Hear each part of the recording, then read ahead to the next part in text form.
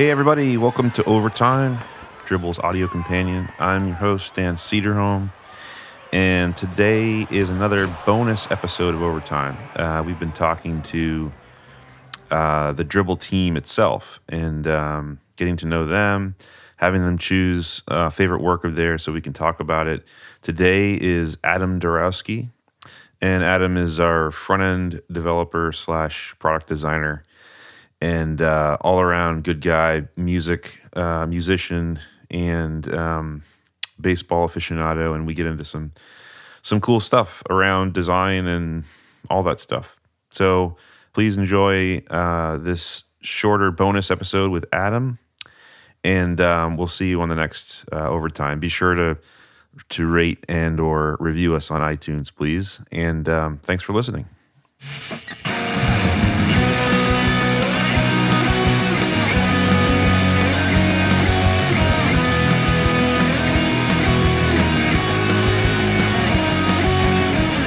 Welcome to Overtime, Adam Darowski. Great to have you on here, man. Thanks for having me. Yeah, it's awesome to have you here, and well, it's also awesome to have you on the team, on the Dribble team. And this is another bonus episode where we get to talk to the members of the team and force them to talk to me and share a little bit about what they do here, but also choosing a shot that they like by someone in the community, and then we can talk about that too, which is cool because there's so much good work on there, and it's cool to shine the spotlight on cool people and good designers who do awesome work. Absolutely. So yeah, welcome to the show, and you've been let's see, how long has it been? You've been on the Dribble team for. It was the end of last summer that I joined. Well, it was right around the time of the Salem Summit, so I guess it was July. That's right. Of 15, and yeah, it's been a little over a year, and it's been a lot of fun.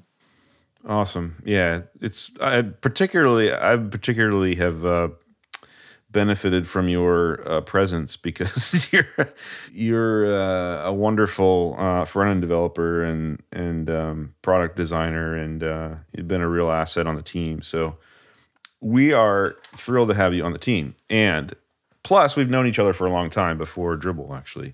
Right. I figured there was a chance we would probably never work together because I've kind of done very similar work to you all through my career. But luckily, you got too busy to do it all. So exactly. Yeah. And now you're doing it and better than I would, actually, because you're actually on top of this stuff more now. But yeah, so we've known each other for a while, and tell the audience, I guess, where you hail from, because we're a distributed team and we work remotely. But where are you located, Adam? For the vast majority of my life, I also lived in Massachusetts, so I was down in south of Boston, so I was still a ways from you guys. But now I'm up in New Hampshire, over in the Monadnock region, a little town called Peterborough. It's a beautiful little town right near Mount Monadnock, and it's we've been here for about 2.5 years now. Really enjoying it. Sweet. Yeah, I always enjoy the pictures from Peterborough. It's a pretty place. And it is. It's like, would you say an idyllic New Hampshire town? I would, yes. Or New England town, for that matter. Yeah. Really good foliage this time of year, and we got some good wildlife walking around our town, too, so it's really neat. Yeah, there was an interesting story you shared about a porcupine recently, that you got close to a porcupine, which I was kind of amazed about because I thought you couldn't get near a porcupine. Yeah, when I'm driving around, the last street that I go on before I get to my house is called Old Mountain Road, and it is basically what you would picture a street called Old Mountain Road to look like. It's just a tiny little road that crawls up a mountain. And lots of time, that's where I see the vast majority of my porcupines. They just cross the street, and I just happened to be driving home, and there was one, so I just pulled over and got out and went over and said hi to it. And it was like, "What are you doing?" Ran away. But, well, it didn't really run. It just kind of scampers away. And they don't shoot their quills like that. That's like a cartoon thing, I guess, maybe. Yeah, they don't. One time you have to get close to them. Yeah, one time I was out for a run and I saw one, and I followed it into the woods and just watched it do its thing. And no, they're quite tame. They don't throw anything at you unless you rub up against them. Then they're going to poke you. Right, exactly. Now you may have stumbled upon like the next cool pet craze, porcupines. Like I assume that we're going to hear like soon that you have one in your house. Well, your kids are. I also have a dog, and dogs and porcupines do not mix well. So. Oh, that's true. Yeah, that's true. They don't like each other. They do not. See, I love this. I love talking to the team members. So we talk about stuff that has nothing to do with anything. Well, it has everything. That had everything to do with wildlife and animals and stuff. But anyway, so tell tell the folks at home what you do at Dribbble, and I mean we talked a little bit about it before, but like what you do and how you got there, your path to where you are now in your illustrious career. Oh, my illustrious career. Let's see. Yeah. Let's see. So previously I was at HubSpot, and before that I was at a place called Patients Like Me, which Jeffrey Chupp, who's also on the team, worked there, and Rich also worked there as well. That's where I met Rich. And so that was a great place to work because I've met a bunch of people that I've worked with since then and will certainly continue to for the rest of my career. And Jeffrey and I both joined HubSpot around the same time, and then we joined Dribbble together around the same time. So that is how I got here. And the work that I do is, like we said, kind of similar to some of the work that you do. I work a lot. For example, the things I've worked on recently are the shot grids, making sure they work the best on every device at every viewport. Mm-hmm. Email templates, I work on those quite a bit to make them work on all the different email clients. And basically, any area of the site that needs UI attention, I can just hop right in there. Yeah, and that's super helpful and valuable, amazingly. Yeah, I mean, a lot of the people that use Dribbble out there have you to thank for a lot of the features and the fact that they work in the browser that they're using or the device or whatever. So it's been really cool. Like I know that the previously being the sole sort of front end person on the team, I felt like there's a lot of holes in terms of, well, it'd be cool if this was more responsive or better performant, but I just don't have the time to do that. So you've been really on top of that stuff. So everyone in the community should be thanking Adam.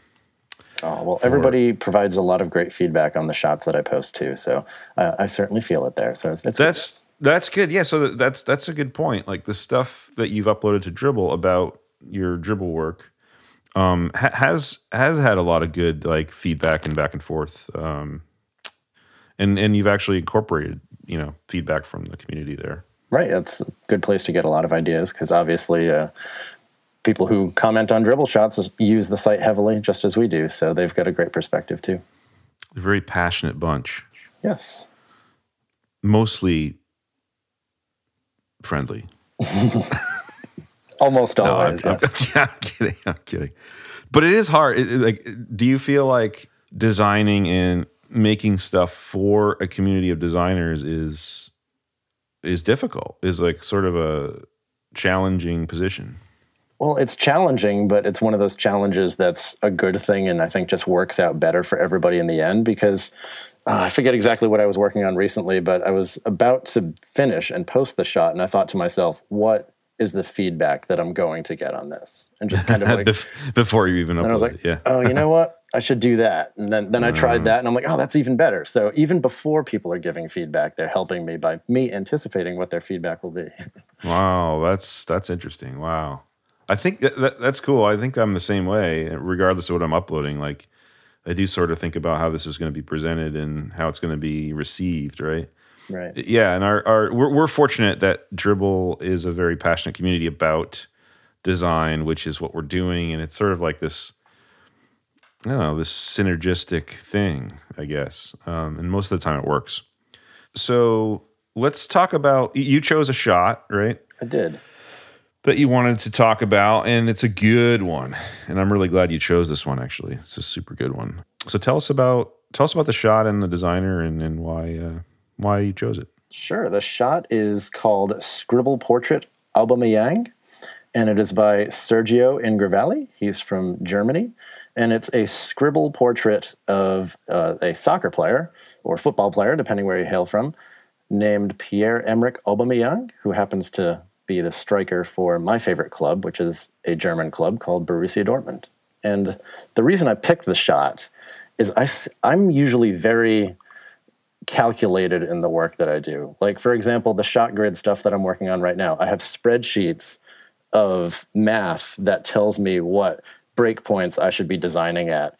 And the fact that somebody took a pen and scribbled until he had what is a amazing portrait of a really incredibly looking athlete is just beyond me, that he could just take a pen, scribble, and come up with something like this. Oh, I totally agree. It's really amazing. It's quite remarkable, like the style that he's using here. And what's really cool is this honestly is like a favorite player of yours on your favorite soccer team. Yes. So I kind of put in a request for it, I guess you could say, because I saw him doing other scribble portraits, and I was like, oh, you're from Germany, you should post some German players. And then he started posting more German players that I happened to follow for some reason. And then he came up with this one, and I was like, oh, that's the one. Oh, that's perfect. It looks like something that would have taken, hours. But I assume that it didn't, and he scribbles it. I would love to look over the shoulder, right, to see how this was done. Right, that would be really, really fascinating. Yeah, I was digging more into Sergio's Instagram account, and he didn't do it for the scribble portraits, but some of his other portraits that he does, which he has many different styles, which just even blows me away even more. And he posted many process shots there to just kind of give an idea of how he does these things in layers, and it's really cool. Yeah, it's pretty awesome. I mean, and just looking at his profile, there's a lot of portraits. And some of them have similar style, like some of them have the scribble style, and then it looks like he has other different styles too that he uses that are equally unique actually. And this is fascinating stuff. So people need to check him out for sure. Absolutely. So you're a fan of soccer, German soccer? I am, yes. But before that, you were a fan, or you've been a fan of baseball, a big fan of baseball, right? Yes. Yes, been a fan of baseball like ever since I was 10. The soccer thing is very new, but also I dove in head first. My son got into it, so I just kind of followed him into it.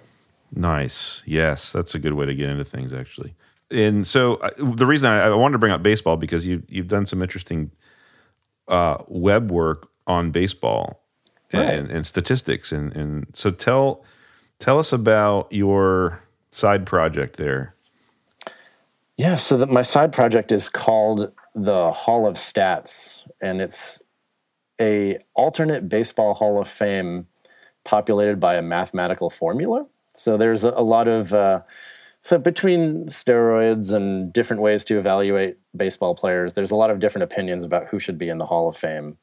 And basically this is a objective look just at the numbers to basically reduce every baseball player in history to a single number and then rank them by that number. And it's a Hall of Fame based just on that. So in addition to the baseball research required to basically come up with this formula to reduce every baseball player to just a single number, so there's also a whole website around it. So I've got a page for every player in history that shows how the formula was concocted for that player. There's team rankings, there's positional rankings, and it's just kind of a fun little side project where I get to hack on a little Ruby on Rails when the kids go to bed or something like that. That's awesome. Relax with Rails. Right. That could be your new book, actually. Relax with Rails. Yeah, it was launched in 2012, and Jeffrey Chupp, who's also on the team, was the main developer that started on it, and then Michael Berkowitz, who we also worked with at Patients Like Me, took on a lot of the work after that. And so I did most of the work then, and now it's mostly I maintain it and add a little something every now and then. Cool, but it's been recognized in the baseball world as like a real thing, like. It has, yeah. I've spoken at some baseball conferences about it, which is kind of wild. I was speaking at a conference. Then speaking after me was Peter Gammons, which was kind of neat. So, Oh, wow. it's kind of funny that like some of those people actually know what the work is, and it's even followed by some baseball players too that are in the Hall of Stats but not in the Hall of Fame, which is kind of fun. Like David Cohn, for example, a good pitcher from our youth. Yes. He likes the fact that it says he should be in the Hall of Fame. I bet he does. It's probably like they want this to blow up and be official, because then they would be in the Hall of Fame, right? Right. That's pretty cool. And it also it illustrates like side projects can be fun and about something that you're passionate about, but also like, can turn into bigger and better things. So I think it's a testament to side projects. Right. And all through that, I posted the work in progress up on Dribbble. So it's always fun to look back and see exactly where that project started and step through the and I remember that. I distinctly remember that. And that was really fun to watch. So where can they find that again on the web? That's hallofstats.com or Hall of Stats on Twitter. So it's pretty easy to find. That's easy. That's super easy. Okay, awesome. And the other thing I wanted to talk to you about, now that I have you, is music, because that's another thing that is a big passion, right? It is, yes. And for those that I'm going to mention it just so that people know. Adam recorded his own album, punk rock album, and self-released it like, how long ago? 6 months ago or so? Just about a year ago, actually. No, just about a year ago. Okay, and it's awesome, and he does all the instruments on it, and it's like, wow, we have a legitimate rock star on the team. Well, I don't know about that, but but it was fun to do, especially after like a 10-year gap of not recording anything. So I finally got off. Yeah, what was the? How did you do that? Because I was a musician too, younger, probably around the same time that you were originally, and I still dabble in things and stuff, but I haven't really done anything serious as of late. But then you're inspiring because you actually put together this whole album. Like, how did that come about? How did you discipline yourself to do it? Well, I mostly just decided I was going to write something literally because I didn't want 10 years to elapse since I had recorded something. Because it used to be such a big part of what I did, and then I didn't do it for the longest time. I've got 3 kids that take up a lot of time and work and stuff like that. And, I was like, I'm going to make sure 10 years doesn't pass, so I'm going to write a song. And then that song turned into, I'm going to do a couple more and put out a EP. And then, man, once you start doing it, all of a sudden it just starts flowing. And before you knew it, I had an album, and I put it out last November. It was pretty cool. That's totally cool. And like I said, inspiring, because it's not too late. It's never too late, right? To go back. Never too late, Dan. Yeah, I mean, and what's cool is the technology, right? Like, technology has made it possible for us to do this easier, right? Like the home recording has gone from. I mean, I remember the first time experimenting with recording when I was like in 5th grade on a 4-track, and the 4-track recorder was like, it was giant. It was like this giant machine we had to borrow from like the band teachers, and it was on a cassette, and like, now it's like you can plug in an instrument and then just have it sound like whatever you want. And but you think that helped you? I imagine the answer is yes, but that probably helped in terms of time efficiency, like just being able to use a Mac to record. Absolutely. I mean, my band recorded a CD back in like 99, 2000, right around then. We went to a small studio for like 3 days and recorded a bunch of stuff. We had separate rooms and fancy microphones and all that stuff. And I listened back to that album now, and it sounds like complete garbage compared to the one I did a year ago on my computer. I did by yourself on the computer with like a mic, or like a mic maybe. Well, my vocal mic was literally iPhone earbuds. That was literally what I used for mic. It was only mic I had. Yeah, that was the mic. Yeah, it was the mic. See, this is amazing. Technology is good. It's not all bad. It's good. Yeah, and even if you don't have the best technology, you can make it good. Exactly. Well, that's true too. I mean, you don't need. Some of my favorite recordings are probably sound horrible, right? Like Right. quality wise, but it's the message. Well, I lucked out too that it's punk rock, so I just record it with and these earbuds, and then I throw a little fuzz on it, and nobody can tell the difference. See, that's the thing. Is you like the new punk rock is recording an album through iPhone earbud microphone, and that makes sense. Like it's like the low, that is the low budget way of recording now, right? Absolutely. I love it. Well, geez, man, we've got this multi-talented dude on our team, Adam Dorowski, and then we got to talk to him, and this has been fun. Thank you for sharing your story and also the shot. And folks should check out Sergio Ingravali's profile because there's some amazing stuff on here. Portrait-wise, super talented. Yes. Yeah, so thanks, Adam. Thank you, Dan. Yeah, thanks for being with us, and see you on Slack. Absolutely. Later. Later.